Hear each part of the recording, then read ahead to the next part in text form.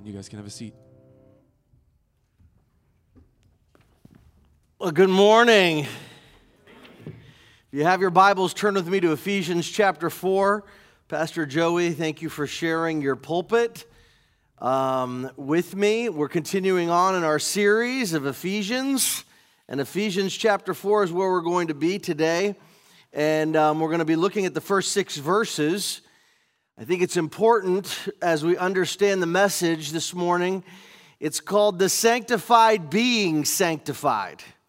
The sanctified being sanctified. Now, what does the word sanctified mean?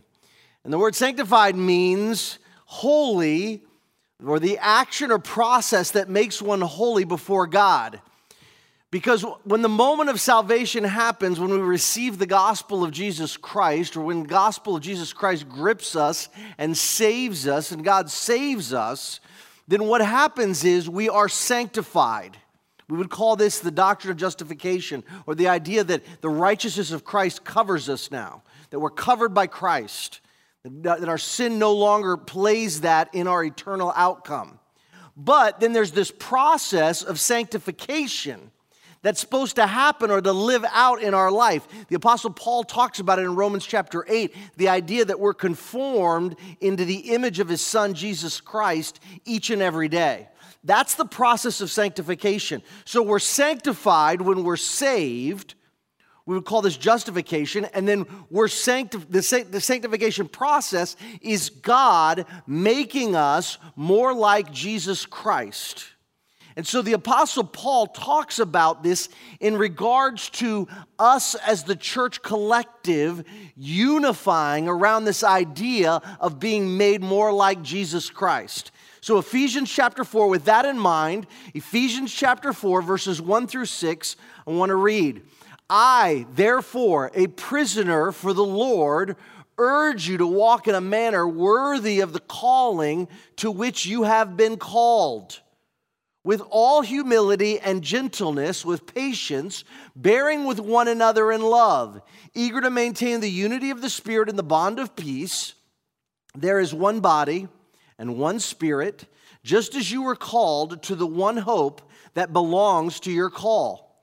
One Lord, one faith, one baptism, one God and Father of all, who is over all and through all and in all. And then I'll read verse 7, but we're going to stop there as we look at this and unpack this. But next week, Pastor Joey will unpack this part of, but grace was given to each one of us according to the measure of Christ's gift.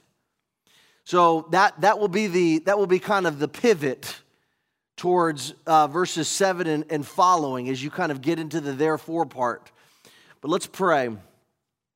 Precious Father, we pray, Lord God, that you would illuminate your word to us this morning. We pray, Lord God, that you would, through the power of your Holy Spirit, take the word of God as a sharp, two-edged sword, divide between our soul and spirit and our bone and our marrow. Use this word to strengthen us. Use this word to change us. Use this word in our life to give us eyes to see and ears to hear. Let it be a lamp unto our feet and a light unto our path. I pray, Lord God, in the name of Jesus, that everything that is said and done here today would bring your Son Jesus honor and glory and praise. And Lord, as always, let the words of my mouth, the meditations of my heart be acceptable in your sight, O Lord, my strength and my Redeemer. In Jesus' name we pray. Amen and amen. So the sanctified being sanctified. It's this idea that unity in the body of Christ is essential, but it doesn't come for the sake of unity. I think people are trying to find things to unify around. And what's interesting is this: we as the church of Jesus Christ should already be unified. We are already sanctified Christians, which means Christ has saved us and made us holy through the idea of justification. Okay? So justification, let's back up. Romans 8. Justification, remember, it's not just as if I'd never sinned. Justification it's the righteousness of Christ imputed or declaring me righteous or holy. Like I'm holy because Christ says I'm holy. And so when I stand before God on Judgment Day, God looks and sees Christ, not me. And so every sin that I've ever committed, past, present, and future, has been forgiven. And the gospel assures that. And what is the gospel? Jesus is God. Jesus died on the cross for our sins. Jesus bodily rose from the dead. I repent of my sin. I believe the message of the gospel. And I receive Christ into my life. It's what we're going to do afterwards at the end of the service, where we take the body and blood of Jesus Christ into our life as that reminder that Christ is in us, working and doing. We are feeding ourselves spiritually. So this is the process of sanctification. So we're declared sanctified or we're made holy, but then there's this process of living it out. And let me explain to you the process, the way that this works. I'm married, okay? When I walked down the aisle and I stood in place, then my wife walked down the aisle, beautiful bride. And there was all this music and all of these people there. And my wife and I looked at each other and we said, I do. And when we said, I do, we made a commitment that we were going to be married for the rest of our lives. We're 20 years in. Very exciting. Okay, we've got many more to go. But what would have happened if we said, I do, and then I walked out the door, and she walked out the door, and she got her own place, had her own income, did her own thing, and I walked out the door and did my own thing, and we never really got together except one day a week? What kind of marriage would that be? Pretty poor marriage. But yet so many people call themselves Christians, and they invite Christ into their life. They're justified by Christ. They say, I do. And all of a sudden then, they walk out and they said, I'll see you next Sunday, Jesus. And that's when the sanctification process works. That, every Sunday, I'm yours, Jesus. But the other 6 days, they're all mine. See, the sanctification process is to live out this Christian life every moment of every day through the power of the Holy Spirit of God at work in our lives. And that's what the Apostle Paul is saying. And there's 2 points. If you're taking notes, write this down, because there's 2 points that I want you to see here that the Apostle Paul gives. I, therefore, a prisoner for the Lord. So the Apostle Paul is writing this from prison. This is important because he's basically validating what he says he's asking them to do, or what he's asking them to do. He's validating it. He's saying, I'm suffering for the gospel. I'm living this out no matter what the cost. I'm living this out because it costs something. I'm living this out. And so therefore, as a prisoner for the Lord, I'm urging you to walk basically as I walk. So basically, I want you to live this out every moment, every second of the day. This is called the sanctification process, or being sanctified. To walk in a manner worthy of which you are called. So, if you're taking notes, here's the first thing. We are to live according to our calling. We are to live according to our calling. If you have your Bibles, turn with me over to 1 Thessalonians chapter 5. 1 Thessalonians chapter 5, turn over there or get on your app or your phone or whatever. And 1 Thessalonians chapter 5, we're going to look at verses 23 through the end. The Apostle Paul is writing to the church in Thessalonica, which is experiencing great persecution, and he's writing the very end, kind of the benediction of what he had just written. And in this benediction to this suffering church in Thessalonica, verse 23, he writes this: Now may the God of peace himself sanctify. There's that word again, sanctify, basically the holy, the action or process that makes one holy before God. This process, sanctify you completely. And may your whole spirit and soul and body be kept blameless at the coming of our Lord Jesus Christ. So the sanctification process is working to make us more blameless, or Romans 8:29, make us more like Christ. And he's writing this in benediction at the coming of our Lord Jesus Christ. He who calls you, there's that word calling again. If we're to live according to our calling, he who calls you is faithful. He will surely do it. I like what the King James says. It says, faithful is he who called you, who will also do it. See, the pressure here is, how do I live a sanctified life? How do I do this in my own strength and in my own power? It's impossible. And we're going to get there. But let's read on, because these are some of my favorite verses. He who calls you is faithful. He will surely do it. Verse 25, brothers, pray for us. Greet all the brothers with a holy kiss. Afterwards, I'll be doing holy kisses, brothers, in the back. Holy, okay? So if you feel untouched or unloved, let me tell you something. I'll risk the COVID, give you a hug. I did a funeral a couple weeks ago, and one of the things in the suicide note of this 24-year-old boy was the fact that he hadn't been touched in 4.5 weeks because of the COVID. Tragic. But he says, greet all the brothers with a holy kiss. It's kind of weird, awkward. We don't see that happening. It's not preached on. So let me preach on it. And we're moving on. I put you under the oath before the Lord to have this letter read to all the brothers. Verse 28, the grace of our Lord Jesus Christ be with you. So now the Apostle Paul's writing here. He's using a lot of the same language here in the benediction. The idea that you're going to be sanctified, or that you're living according to your calling. Faithful is he that called you, that will also do it. So what is he saying? I, prisoner, therefore urge you to walk in a manner of the calling to which you have been called with all humility. Now, he gives a grocery list. Now, every time you see a grocery list, not a grocery list, but a way of behaving according, this is a list that we're to exemplify because we're being sanctified.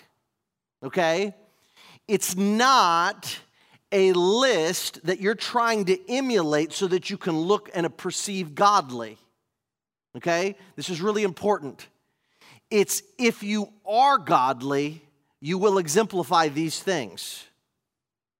Okay? So it's this. It's, I press into my marriage with my wife, loving her, caring for her, and therefore the things that I do as a byproduct are, I provide for her, we go out on dates together, we do, all of those are byproducts of my love for her. So the issue is, anytime you see a list, it's loving Jesus Christ. Because remember, what's the first commandment? Love the Lord your God with all your heart, mind, soul, and strength. When you love God, then the byproduct will be the list. When you're empowered by the Holy Spirit of God, then the byproduct will be, you'll do this list. Doing the list doesn't make you holy. No, you're holy. Christ is at work in you. And the byproduct will be, you'll do this list. Does that make sense? See, that's what the Apostle Paul's saying. That I'm urging you to walk in a manner worthy of the calling to which you have been called. He's emphasizing your calling. You've been called with all humility and gentleness, with patience, bearing with one another in love, eager to maintain the unity of the Spirit and the bond of peace. Then, how do we do this? There is one body and one Spirit. Because now what he's doing is, these are the tools that you have in your life, that as you live these tools out, the byproduct will be, you'll live in patience. You'll be called. This is the way that you're called. You'll live in humility. You'll live in gentleness. You'll live with patience, bearing with one another in love, eager to maintain the unity of the Spirit and the bond of peace. Christians, when we live according to our calling, and what is our calling? To glorify God through the followership of Jesus Christ in the power of the Holy Spirit. That's our calling. When we are called, when we live according to our calling, what happens is we will bear the fruit of living like Jesus.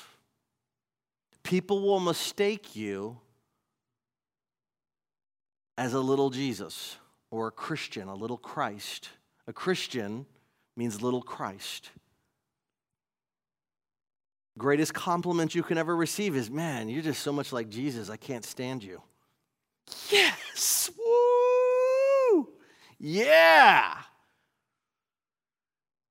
No, because you're so in tune with the things that God has you to do. So what does it mean to live according to your calling? What is your calling? I want to go through and I want to talk about the calling a little bit more. We talk about those behaviors, but what is the calling? Or what does this calling mean? What about this calling? Well, the calling of God is irrevocable. Romans 11:29. Is it up there? What does the calling mean? It's irrevocable. For the gifts of the calling of God are irrevocable. And God doesn't change his mind. When he calls you, he doesn't call you and then uncall you the next day. No, he's going to work this process. What does this calling mean? It is from God. He wants to let us share in Christ's glory. 2 Corinthians 2:14. What does this calling mean? It's irrevocable. It's from God, meaning he wants us to share in the glory of Christ. Go ahead and go to the passage there. To this he called you through our gospel so that you may obtain the glory of our Lord Jesus Christ. So what does this calling mean? It's irrevocable. It's from God. It is a function of how God has designed us. Ephesians 2:10, you can just see, I'm going back to Ephesians 2:10. For we are his workmanship, created in Christ Jesus for good works. The word workmanship in the Greek is pomia. We are his poetry, his poem, created in Christ Jesus for good works, which God had prepared beforehand that we should walk in them. What does this calling mean? It's a function of how God has designed us. We've been called and designed for these good works that he's prepared for us beforehand. It is an assurance that God will give us everything we need to serve him, including the strength to remain faithful to him. You're not lacking anything. 2 Peter chapter 1, you have everything you need for life and godliness. What else is this calling? Is what we should be proclaiming as our true identity. If you're finding your identity in a husband or a wife or your children or your political persuasions or your political party or your skin color, no, our true identity must be found in Christ, Christian. That's first and foremost, because that's what the Apostle Paul is citing here as unity for the body of Christ. It's found in Christ. It carries us through suffering. It's rooted in peace, no matter what the circumstances in which we find ourselves. What is our calling is the Great Commission, Matthew 28:19 and 20. You have been called, Christian. What's the Great Commission? Go and make disciples. You have a calling from God, a commission from God. And you look at that and say, wow, God chose you and called you and created you for a work that only you can do. And he's going to see it through to the very end. Philippians 1:6, he that began a good work in you will perform it until the day of Jesus Christ, or until you see Jesus. There's a process. This is the sanctification process. You are called.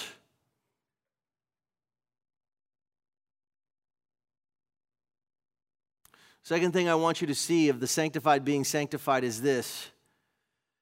We are unified around the Holy Spirit in our life. It's the second thing that the Apostle Paul is saying here. First thing is we are to live according to our calling. Calling is to glorify God through followership of Christ. We call it what the calling means. And the second thing is that we are unified around the Holy Spirit in our life. My wife and I I know most of you married people, you guys get along perfectly. You and your wife, or you and your husband, you guys get along perfectly. You never have any arguments. You never have that agree to disagree moment. I know because you are way more sanctified than I am. You're further along in the process than my wife and I. I get it. But here's the deal. The unification of the church is around the gospel of Jesus Christ through the power of the Holy Spirit. And that's what the Apostle Paul is saying here, to understand. Have you ever met a Christian that doesn't speak English from another country? The joy that you have. And they don't even speak your language. I remember this friend of mine who was Russian. His name was Peter. Man, the guy didn't speak a lick of English, and I didn't speak a lick of Russian. And they left us alone, and we're about to go in and have this conversation because we were waiting for our interrupters, the translators. You know what I'm talking about? They interrupt. You get going, and then they interrupt you and say what you're saying in a different language, or talking about the weather, or saying something totally different. But anyway, so we're sitting out there, and we're waiting to have a conversation, waiting for our interrupters. And we introduce each other, and my Russian, his English was a little bit better than my Russian. And we're having this conversation, okay? And there was such joy with Pastor Peter. There was such joy in our hearts that we were in the gospel ministry together. And even though we could not communicate, the joy in our hearts brought unity, brought togetherness, brought joy. Come with me to Zimbabwe.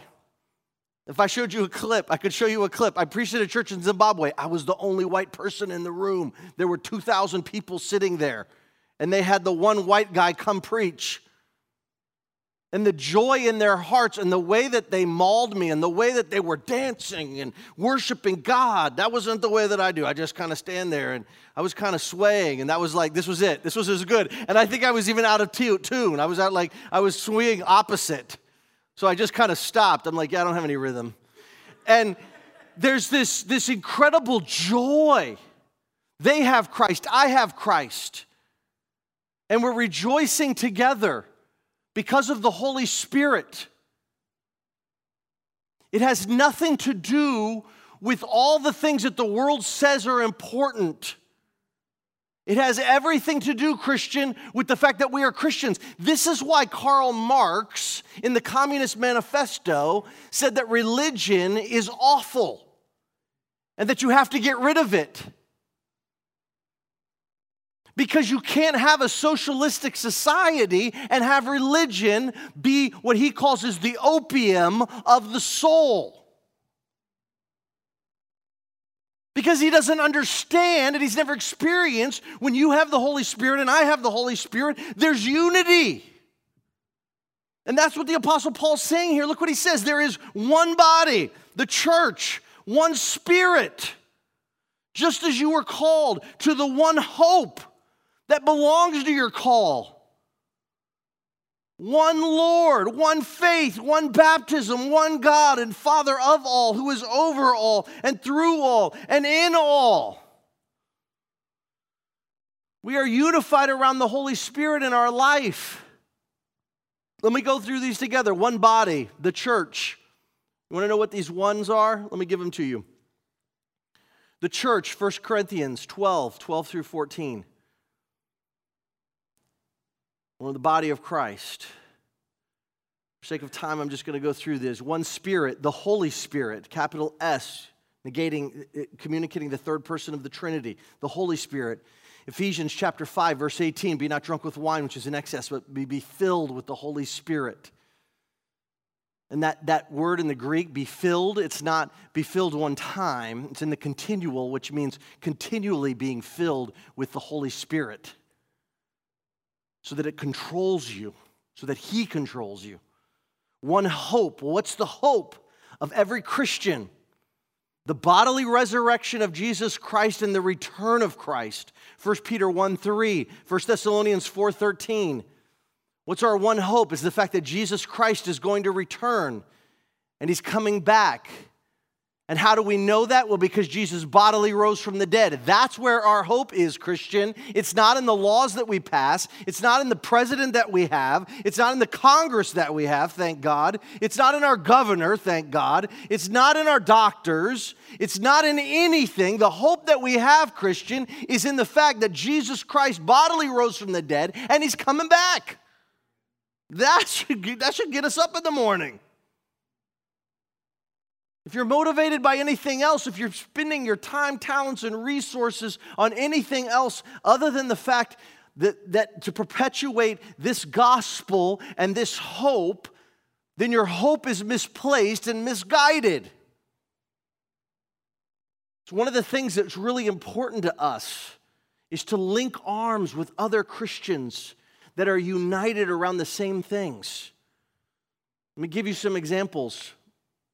We've united with an organization called Faith Ministries in Zimbabwe, Africa. They have over 40 churches that are perpetuating and the gospel of Jesus Christ. In Thailand, we launched a church in Pattaya, which is like one of the sex capitals of the world. And not like good sex, bad. Sex trafficking and all of those things, because we want to see the gospel go there. Honduras, Bolivia, we have churches and orphanages and ministries that we're supporting. We vet these ministries. We have a camp in Tennessee where our students are going to camp. Their mission is to communicate the gospel of Jesus Christ with every single person that comes through there. And they define the gospel. Jesus is God. Jesus died on the cross for our sins. Jesus bodily rose from the dead. Repent, believe, and receive. They define it exactly like us, and that's what they want to. And they bring in. They have a scholarship fund. My wife and I, we support it to get kids there that have never heard the gospel before. They bring inner city kids in, kids that are in foster care, and they scholarship them to come to this camp so that they can hear the gospel and they can begin the process of discipleship. And they bring them year after year after year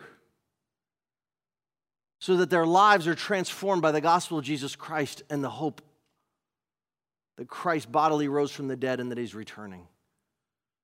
One Lord, the ruler over all. There's one Lord.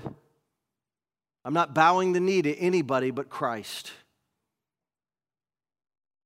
There's one ruler over all. His name is God. He created everything that you see. Psalm 97, 1 through 4 talks about this. Go ahead and bring that up. The Lord reigns. Let the earth rejoice. Let the many coastlands be glad. Clouds and thick darkness are all around him. Righteousness and justice are the foundation of his throne. Fire goes before him and burns up his adversaries all around. His lightnings light up the world. The earth sees and trembles. We are unified around the Holy Spirit in our life through the one body, one Spirit, one hope, one Lord, one faith, the gospel. 1 Corinthians 15, 3 and 4. One baptism. If you've been baptized and I've been baptized, we share not only the Holy Spirit of God, but we share the baptism that God has identified us with each other. Why did Jesus get baptized? Was he repenting of sin? No, he had no sin. Why did Jesus go to John and say, baptize me? No, Jesus went to John the Baptist to be baptized, to identify with all of the people that had been baptized that were repenting of sin. It was an identification. And so when you get baptized, what you're doing is you're identifying with the people of God, saying, these are my people. Pastor Peter from Russia, who I had great joy with, did speak when we finally got to the translators. I had the opportunity to talk with him. And one of the things he said is, there's no persecution that comes for people to raise their hand at a service and say they've invited Jesus into their life. The persecution comes when in the middle of the lake, all of the people that have prayed to receive Christ are baptized. That's when their persecution begins. In China, you can say you've trusted Christ, but to get baptized, that's when you're thrown in jail. Because what you're doing is you're identifying globally with every single person that has trusted and believed the gospel of Jesus Christ. You're identifying with those Christians. And a friend of mine, he was a missionary in China. He taught at a university. And at 1 a.m, they used to sneak out because the lights would go off at midnight. And at 1 a.m, they would sneak out. And all of these Christians would come around the fountain. And that's when they would baptize people that came to know Christ under the cover of darkness. No, the one baptism means that we are unified through Christ, I'm identifying with you and those that have been baptized. If you've been baptized, I'm identifying with you. You were baptized, I was baptized, we're identified. Boom. One God, God the Father, Lord of all. Jeremiah 32:27 says, Ah, Lord God, thou hast made the heavens and the earth by thy outstretched power. There is nothing too difficult for you. In verse 27, it says, Behold, I am the Lord, the God of all flesh. Is there anything too hard for me? The answer is absolutely not. See, we're all unified around the Spirit, the Holy Spirit in our life. What does this have to do? So what? Great, wonderful, woo! What does this have to do? It means this. It means when things go crazy in this world and in this society, that our hope is not found in any of the things that we spend our time, energy in. It's in the eternal. That our focus has to be on the things that are eternal. For the things that are eternal last, and the things that are temporal don't last. And so when you see all of the decay going on around you and you look and you say, God, what can I do? How do I process this? You could blog about it. You could do your characters on your Twitter or your Facebook or whatever thing, Snapface or whatever. Or you could do the most powerful weapon that Christians have. You could get on your knees and you can pray. Pray that the gospel of Jesus Christ would go out and lives would be touched and changed, because that's where the hope is for our country. That's where the hope is for this world. That's where the hope is for the beyond. When we have people that truly have believed the gospel and are living out the gospel every day, guess what? We're not going to hate. We're going to love instead of hate. We're not going to fight. We're going to come together. My wife and I don't get along. I know that's a shock for some of you. There's times that we don't get along. We do get along, but sometimes we don't. That sounded really bad at the beginning. So we do get along. Sorry, I'm going to feel that one later. No. There are times that we don't get along, but there are times that when we are just in this huge fight and seems like there's no end in this argument, that we have to step back and say, you still believe the gospel? Yes. You still have the Holy Spirit of God in your life? Yes. Okay. And then it ends there. Because that's enough. That's enough. That's enough. I can join hands with you because that's enough.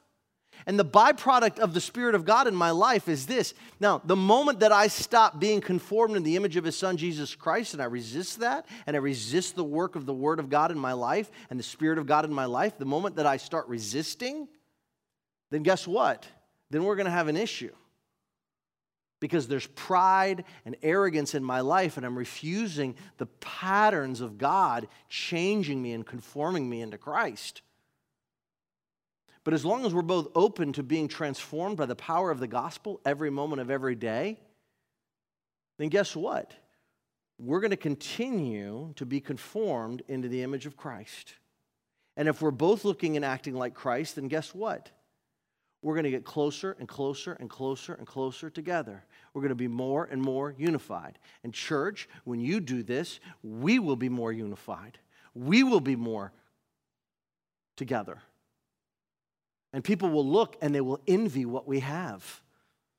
That's why Karl Marx wanted to destroy the church of Jesus Christ. He says it's the greatest threat to socialism is people voluntarily giving food to others, people voluntarily coming together and unifying around God and not government.